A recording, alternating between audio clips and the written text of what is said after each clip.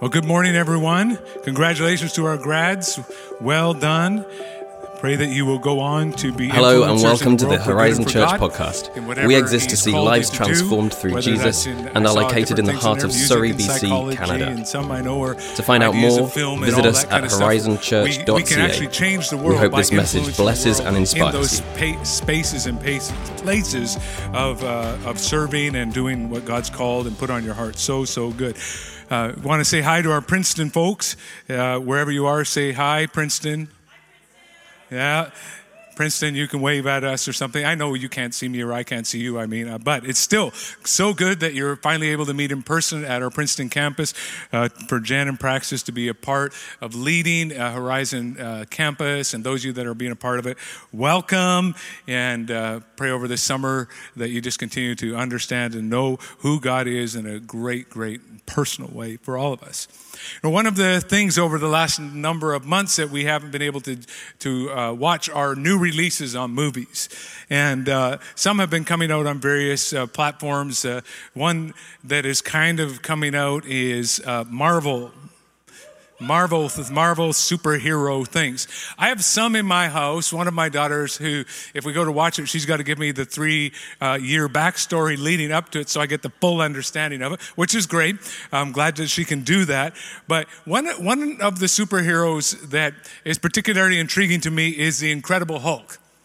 The Incredible Hulk is this just normal, scientific, unassuming guy, just quiet, doing his little work and working hard, and then somehow, if you get him mad, and it's not always clear what gets him mad, but he kind of gives a warning. You don't want to like me. You won't like me when I'm angry. And he begins to warn him, but then suddenly it's too late. And out comes Incredible Hulk, this green, muscle-bound behemoth who just destroys everything because he's angry and it's out of control and breaking things and throwing people and all kinds of craziness simply because he flips the switch and he becomes incredibly angry. I don't know about you, but it feels like there's a lot of Incredible Hulks out there right now. On your social media feed, in our general culture, in 24-hour news, wherever it is, maybe your friends, your neighbors, maybe you, maybe me, who have moments where we just suddenly flip the switch, where we're not acting how we normally would. Turn to someone beside you and say, I think he's talking about you. Yeah, okay, some of you didn't. Even though in your room, I can see you in the room, so I'm watching you. So engage here. And if you're at home, maybe it's you, maybe it's me. And I know personally over the last 12 to 16 months, I've had to say sorry more times than I have probably in a couple of years prior to that, simply because I didn't respond well. I was a little harsh. Anybody else been a little harsh in the last year at various times? Anybody else received some harshness from other people in the last 12 to 16 months? Maybe more than we're used to in whatever format. But are people actually ruder? Are they angrier? Does the world seem more hostile, or is it? The best data we have, this is from an article from 2019. It says that we are indeed getting angrier. In 2018, 22% of respondents to a Gallup survey around the world said that they felt angry, a record since the first question was asked, or the question was first asked in 2006. That was before the pandemic.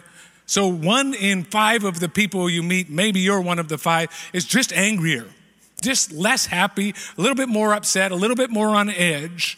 And then maybe it's me, maybe it's you, maybe it's the person that you're waiting for, maybe it's the cashier on the other side of the glass behind a mask, which you can't hear. That's me. I'm like, what did you say? No, I don't want that. And I order stuff that I didn't want because they couldn't hear me and I couldn't hear them. Sometimes I just say yes, because I don't know what they said. I can't read their lips. And so a little frustrating at times, many of us. But then our mass media and social media, I don't know if you're aware of this, if you're on any of the popular social media platforms, there are algorithms that literally feed you what you want. And so it seems like for this, and this is not, conspiracy, but the reality is that these networks prioritize the content which in your feed first by the likelihood that you actually want to see it, because they want you to engage with it. Because the longer you're there, the more they can sell you something, the more they can shift. And so you start to watch something and you click like on something, or you follow a bunch of people on a certain way of thinking. The more that you do that, and our mass media, our cable news networks, they all feed a narrative all the same time, the one that you look like or that you like. Get this, the diet of outrage can be customized precisely to include whatever drives you personally up the wall. So you're getting stuff and you're like, why isn't anybody else feeling this? I'm so upset about this. Because your platform is feeding you all the time. It's designed to ensure that you get the stuff that will infuriate you the most.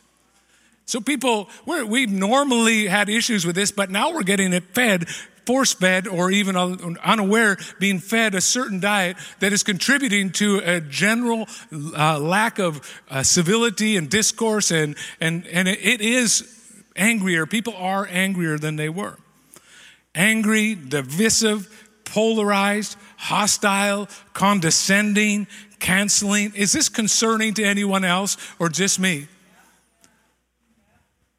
Are Jesus followers, though, any different?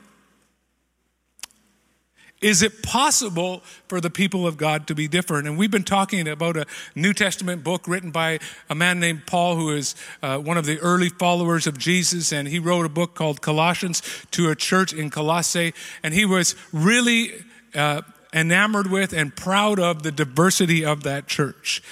He said there were people, and it was unheard of in that day, slaves and free people worshiping together, the rich and the poor worshiping together, widows, orphans, the ones who had been cast off, the people who were in high society, all coming together to gather around and worship this one, the resurrected Savior called Jesus. And Paul communicates this incredible diversity. He says, but here there was no Gentile or Jew, circumcised or uncircumcised, barbarian, Scythian, slave or free, but Christ is all and is in all. I love how the Bible just slides those words in there, circumcised or uncircumcised. A little awkward moment for the morning, right? Just saying people who followed the Mosaic laws and those that didn't. But it's just, and Paul is saying, wow, this is so good. And then he goes, listen, 2021 Horizon Church, or wherever you're listening from, I want you to understand something. In a world that has gone crazy in so many ways, that seemingly requires more uniformity, more conformity than ever, we are called to be a diverse community of people that continue and choose to walk in unity. Unity in seeing our identity, though, revolving around not where we came from, not our socioeconomic background, not where our culture came from, none of that. That's important, but it comes second after our unity around the person, the walk, and the way of Jesus. So a pastor friend of mine, Andrew Damasio, put this on his social media a couple weeks ago, and I thought, such a beautiful statement of what the local church, what Jesus people are supposed to look like.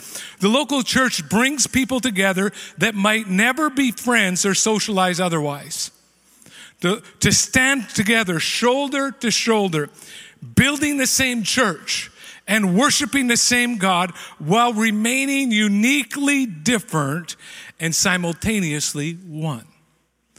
That's the beauty of the church when we put Jesus at the forefront, when we put his way, his wisdom, his plan, his person at the front of who we are, not where I came from, not my cultural background, not what I've been through, not my identity in this or in that movement, but my identity as a follower of Jesus Christ. That's primary as a Jesus person. That's number one as a Jesus person. All that other stuff comes behind being a follower of Jesus Christ, because that's the only way that church that Paul wrote to held together. Why is this important? Because think of it. First of all, it's going to be a lot more enjoyable to be around people that are not always on edge and angry and divisive. Amen?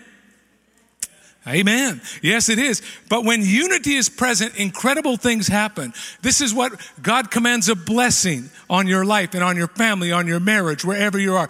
There's an empowerment of God that's not there just when we're working by ourselves. Philippians 1:27 says that contending together as one person for the sake of the gospel, shoulder to shoulder, moving in the same direction, pulling the same load, seeing the world change through the power and the goodness of God. Jesus himself said in John 13:35, your love for one another will prove to the world that you are my disciples. Not your big churches, not the way that you worship, not the way that you do this or do that. That's all good and all important. But where the rubber meets the road is, can we love one another? Can you love the person in the room that looks different than you, that talks different than you, that might believe a little different than you? We belong to Jesus, and our unity in Jesus is the only way we have diversity and unity at the same time. It's a powerful statement when we live as Jesus people. And Paul recognized and reminded these people to navigate and honor diversity so that it did not descend into disunity. But how did they do that? He said this in Colossians 3:12. Therefore, as God's chosen people, somebody say chosen. Even if you're in your living room right now, let's say chosen.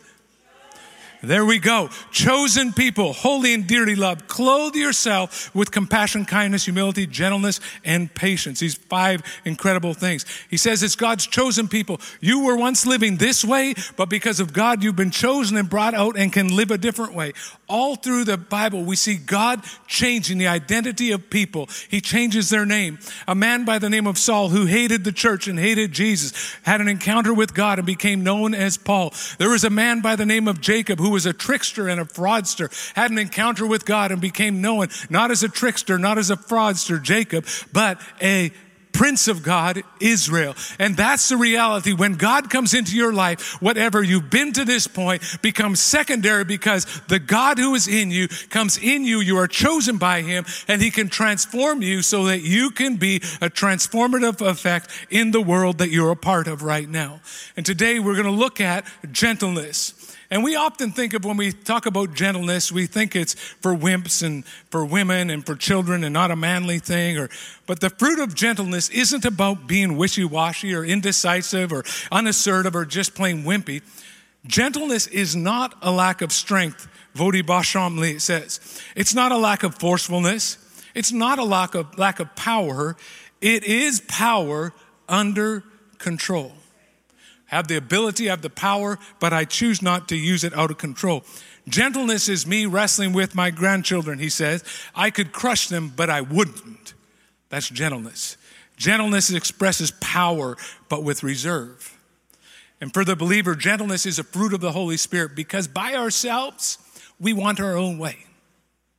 By ourselves, we want our own way, but through the power of the Holy Spirit working in us, we can be different. Even though our nature in the natural might be to shove and push and manipulate, through the power of the Holy Spirit, we can live a different way. Because gentleness or meekness shows how humility works. Gentleness is a refusal to use power to harm anyone, and unwillingness to cut and slash at people, wounding them for vengeance or spite or control. Gentleness says, I will not dominate, I will not manipulate, I will not coerce things or people for my own ends, even if I have the power and the ability. Gentleness. I think that most, if not all of us, would say, well, this is something that we need in our world right now. This is something I need in my life. This is what I need in my relationship, maybe in my marriage, my workplace, an atmosphere like that. Nobody trying to force their own way.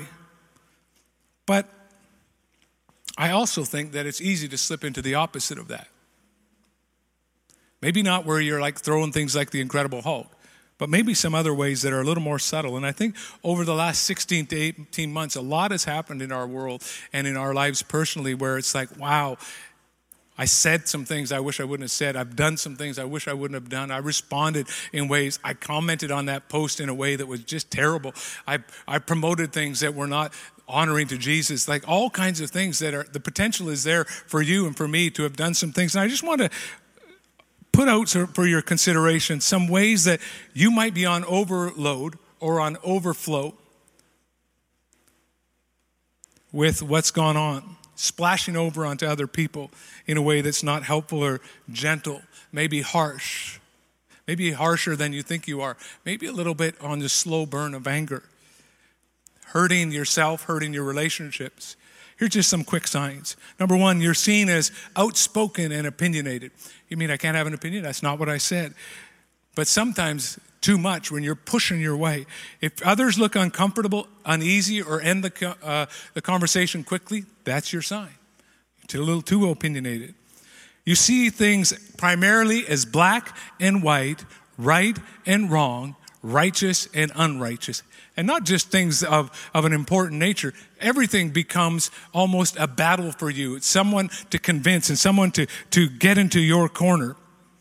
Number three, easily irritated or frustrated over little things. This is one of the ways I know I'm a little bit on the overload, because when the speed limit is clearly marked and they're going 10 under in the fast lane, or you're at the left turn lane and the light is flashing, you only have so long, and they're on their phone texting somebody or looking at something really slowly. And I can know because a flash of anger comes up. I'm like, whoa, what's going on here? Maybe you're a little pushy. Number four, pushy and impatient. Many times harsh people can't see it in themselves because they get what they want, and people will not typically call them out for their behavior. They just they're so pushy, I'm just going to step back a little bit and get out of their way. Being a complainer is another sign. Lots of complaining about the transgressions and shortcomings of others. That's a classic Canadian way. Passive aggressive, where we won't confront something. We'll just talk about it over here or talk about it over there, or just dig our heels in and refuse to cooperate. Number six, being overly sensitive, quick to take offense. Oh my gosh, 2021. Number seven, not being very empathetic. Sometimes harsh people are just using communication to get a job done and forget that people are part of the process. But how are you doing when I talk about some of those things? Because we often have blind spots, and sometimes we think we're doing better than we are. That's why we're called in Psalm 139, search me, O God, and know me. See if there be any wicked way in me. Have I been harsh? Have I been unkind? Have I been a way that's over the top with people? I've been controlling, manipulative, trying to get my own way. Matthew 7 reminds us, hey, why do you look at the speck of sawdust in your brother's eye and forget that you have a plank in your own eye? Trying to get us to see that maybe the first place to focus is not everybody out there, but you right here. Does gentleness mean that extroverts like Pastor Daniel can't be loud and funny and jokey? No, it doesn't mean that. Not at all. The extroverts help us introverts actually find friends. Because by ourselves, we'd be like on a corner, sitting against the wall, looking at our phone, waiting for the party to be over. But the extrovert pulls us out and makes it. So we're happy for the extroverts. What I'm talking about is an attitude that we have towards people and our approach to dealing with others. Because there are times when there are actual areas of disagreement. And we're going to look at one area in a moment here in John 8, if you want to turn there, John 8, 1 to 11. But it's important to note that Paul said to a church in Corinth, because, hey, Pastor, I've got to tell the world all the things that are wrong with it. Paul says this in 1 Corinthians to a church there in Corinth. He says, what business is of it of mine to judge those outside the church? Sometimes we do what's called deflection. Instead of allowing the Holy Spirit to deal with our issues, we deflect and point it to a world. Where the first place is, Lord, let it begin with me. Move me, move me. And John 8, though, tells us how to do it. One day Jesus was teaching, and the Pharisees, the religious rulers, brought a woman to him who had been caught in the act of adultery. Not going to go hugely into the story, but I want to know where the guy was. Not just dragging a woman into the story, because if you're caught in the act, we know the other guy was somewhere there. And so she's brought in, and they say, we want to stone her, which literally meant pick up rocks, throw them at the person until they died. And Jesus says to them, he says, hey, one of you, any of you that's without sin, you cast the first stone.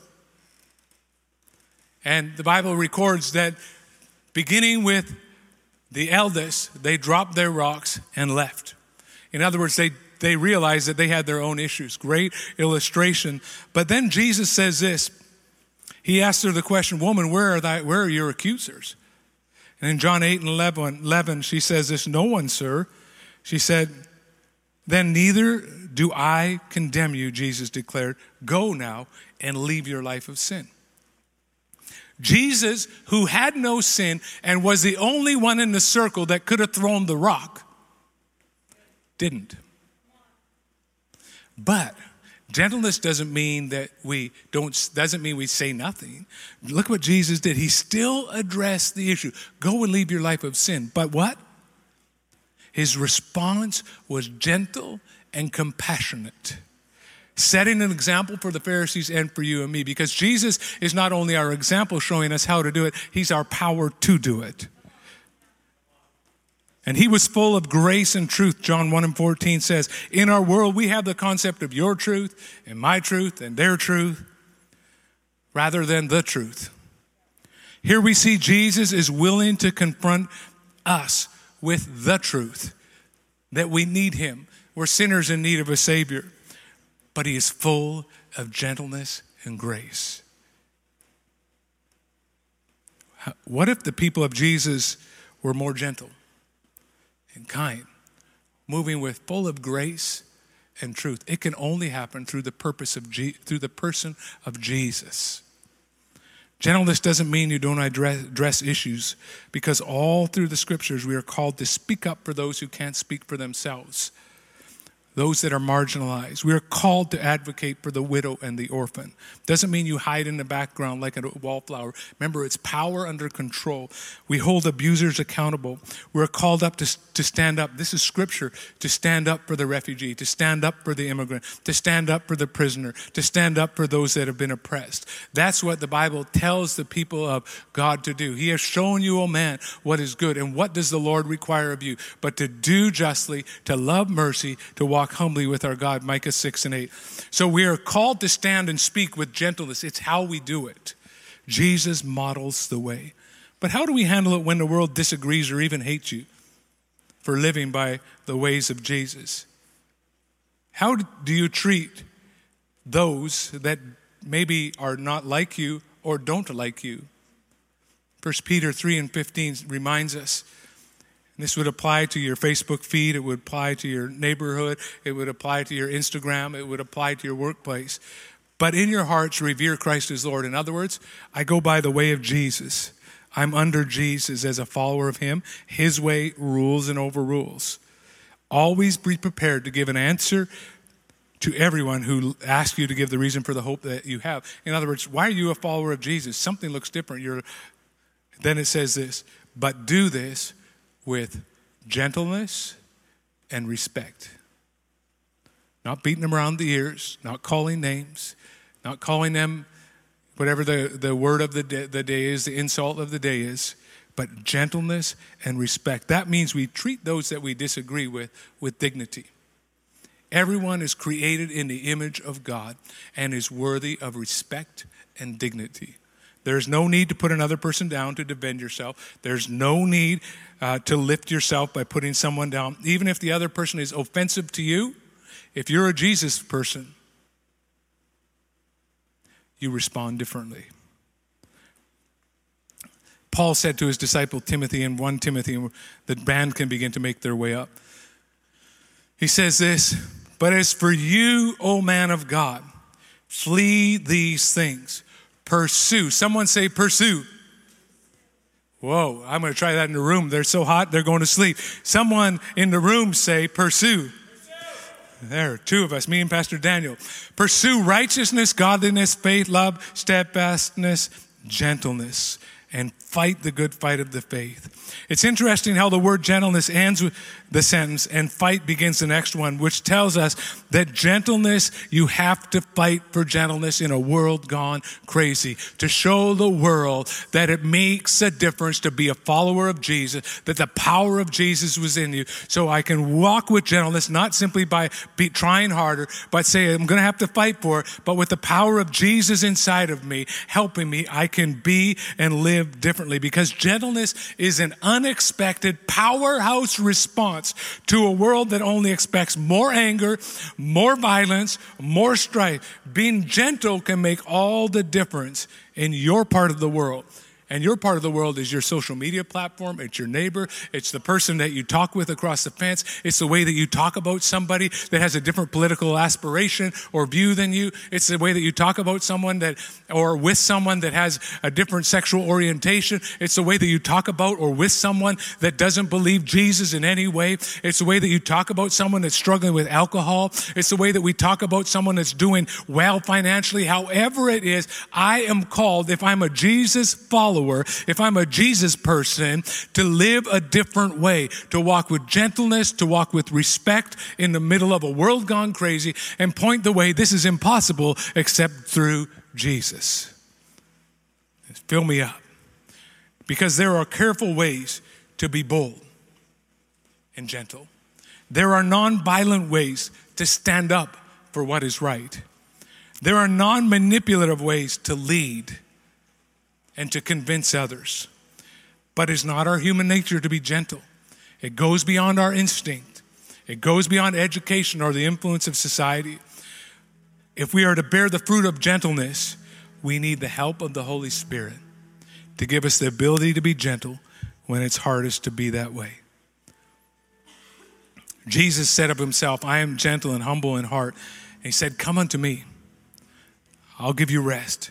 And in the midst of the challenges, in the midst of the hatred, in the midst of the craziness, Jesus reminds us again that he is our source. He gives us rest so that we are not operating out of overload with sharpness, belittling, meanness. He is the example, but he's also the power to live gentle in a world that says fight for it, fight with, fight for gentleness and respect.